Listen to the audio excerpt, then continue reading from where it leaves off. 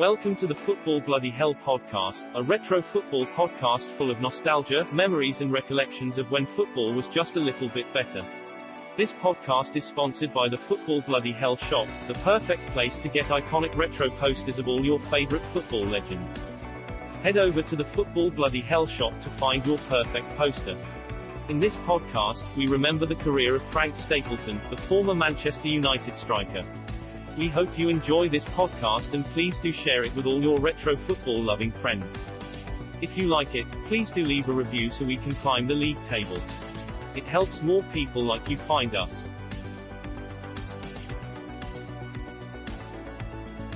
Frank Stapleton, not a comedian but a consummate professional instead.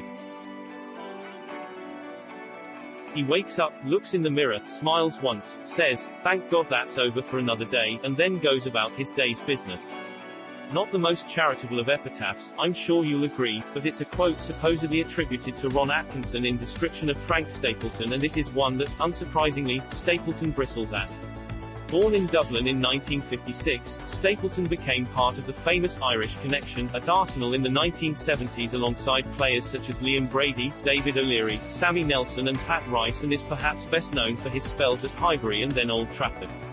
What is maybe not quite so well known is that he continued to play professionally for a host of clubs almost another decade after leaving Manchester United, until just before his 40th birthday.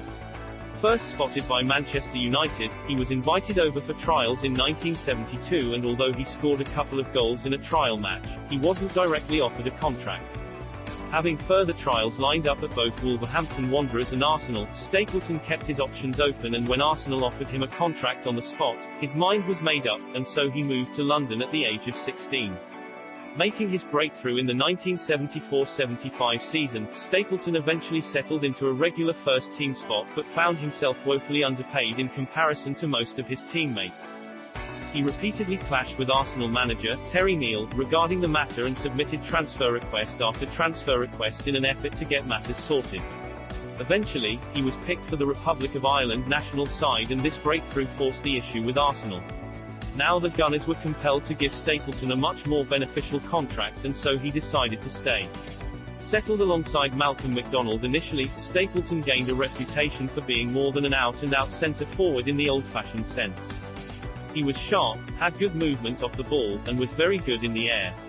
He was an integral part of the Arsenal side that reached 3 successive FA Cup finals from 1978 to 1980, and although only one of these were won, it was Stapleton's fine header that put Arsenal 2-0 up in the 79 final against future employers, Manchester United.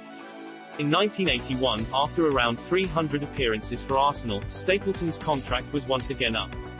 Arsenal offered to make him their highest paid player on £600 per week, but he was aware that he could get more elsewhere. First in for him were Liverpool and Bob Paisley, who offered a cool £1,000 a week that Stapleton accepted. The problem was the transfer fee had to be settled by a tribunal, and Liverpool seemed to lose interest thereafter, allowing Ron Atkinson, newly installed as Manchester United manager, to sweep in and sign Stapleton. Stapleton by now was married to a Mancunian lady who was only too delighted to move back to her native city, and so he embarked upon a 6-year period at Old Trafford where he became a firm fans' favourite. However, it was not all plain sailing, and he soon noted the differences between United under Ron Atkinson and Arsenal under the steady hand of trainer and assistant manager, Don Howe. While Atkinson tended to buy players to fit certain roles, and simply replace them if they didn't work out, Howe would work with players, moulding them into better ones accordingly. Training was more lax, Stapleton found, at United, with sessions being nowhere near as tough or demanding as the ones put on by Howe.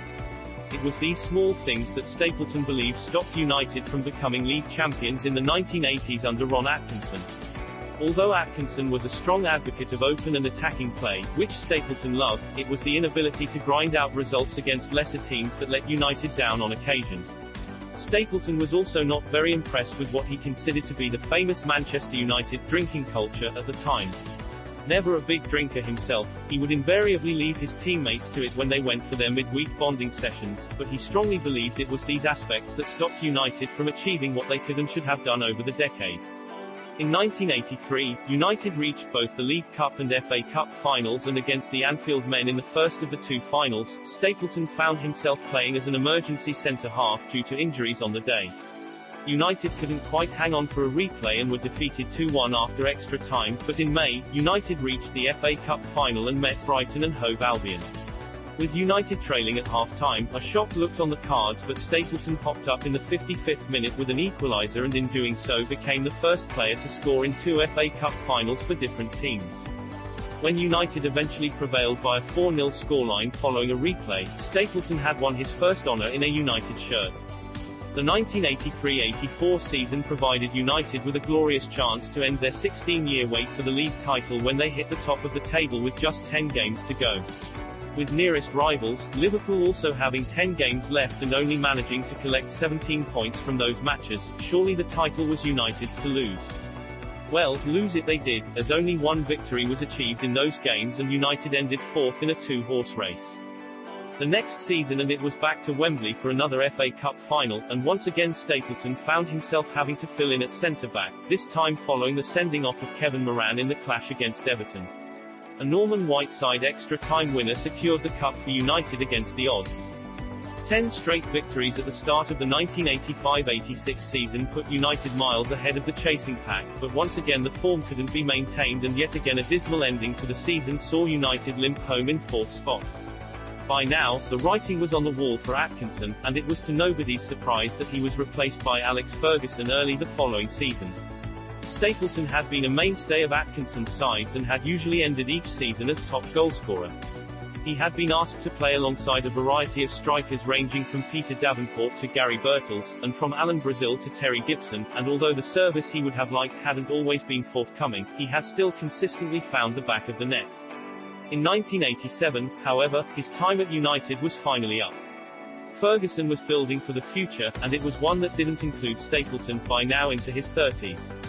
Far from holding it against Ferguson for selling him, Stapleton maintains that had the Scotsman been appointed in 1981, then the club would have won at least 3 titles during Stapleton's tenure at the club. Stapleton headed abroad, first to Ajax and then to Anderlecht. He then played on loan for 3 months with Derby County before heading to the European Championships as the captain of the Republic of Ireland side. He had by now been an international for some 12 years, and he would play in all 3 of the Republic's games in West Germany and remain in and around the squad until 1990, eventually winning 71 caps. Although included in Jack Charlton's squad for Italia '90, Stapleton didn't make it as far as the bench for any of the 5 matches the country was involved in. Another season abroad, this time with French club, Le Havre, was followed by a move back to England and a happy 2-year spell with Blackburn Rovers. A reasonably lengthy spell as player-manager of Bradford City then ensued at the start of the 1990s where he played close on 100 matches before getting the sack. 2 games at Brighton and Hove Albion closed out his playing career before he finally retired. A further ill-fated spell in management at New England Revolution was next up for Stapleton, but a power battle with American star Alexis Lalas was never going to go his way, given Lalas' standing in the American game. As a result, Stapleton soon found his contract being paid up.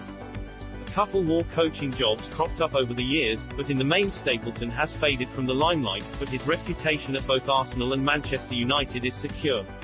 He is fondly remembered by fans of both clubs as a consummate professional and role model.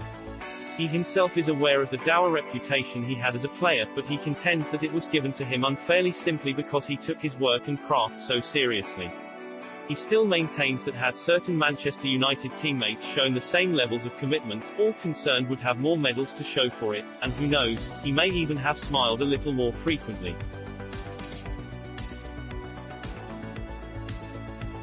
Thank you for listening to our Football Bloody Hell podcast on Frank Stapleton.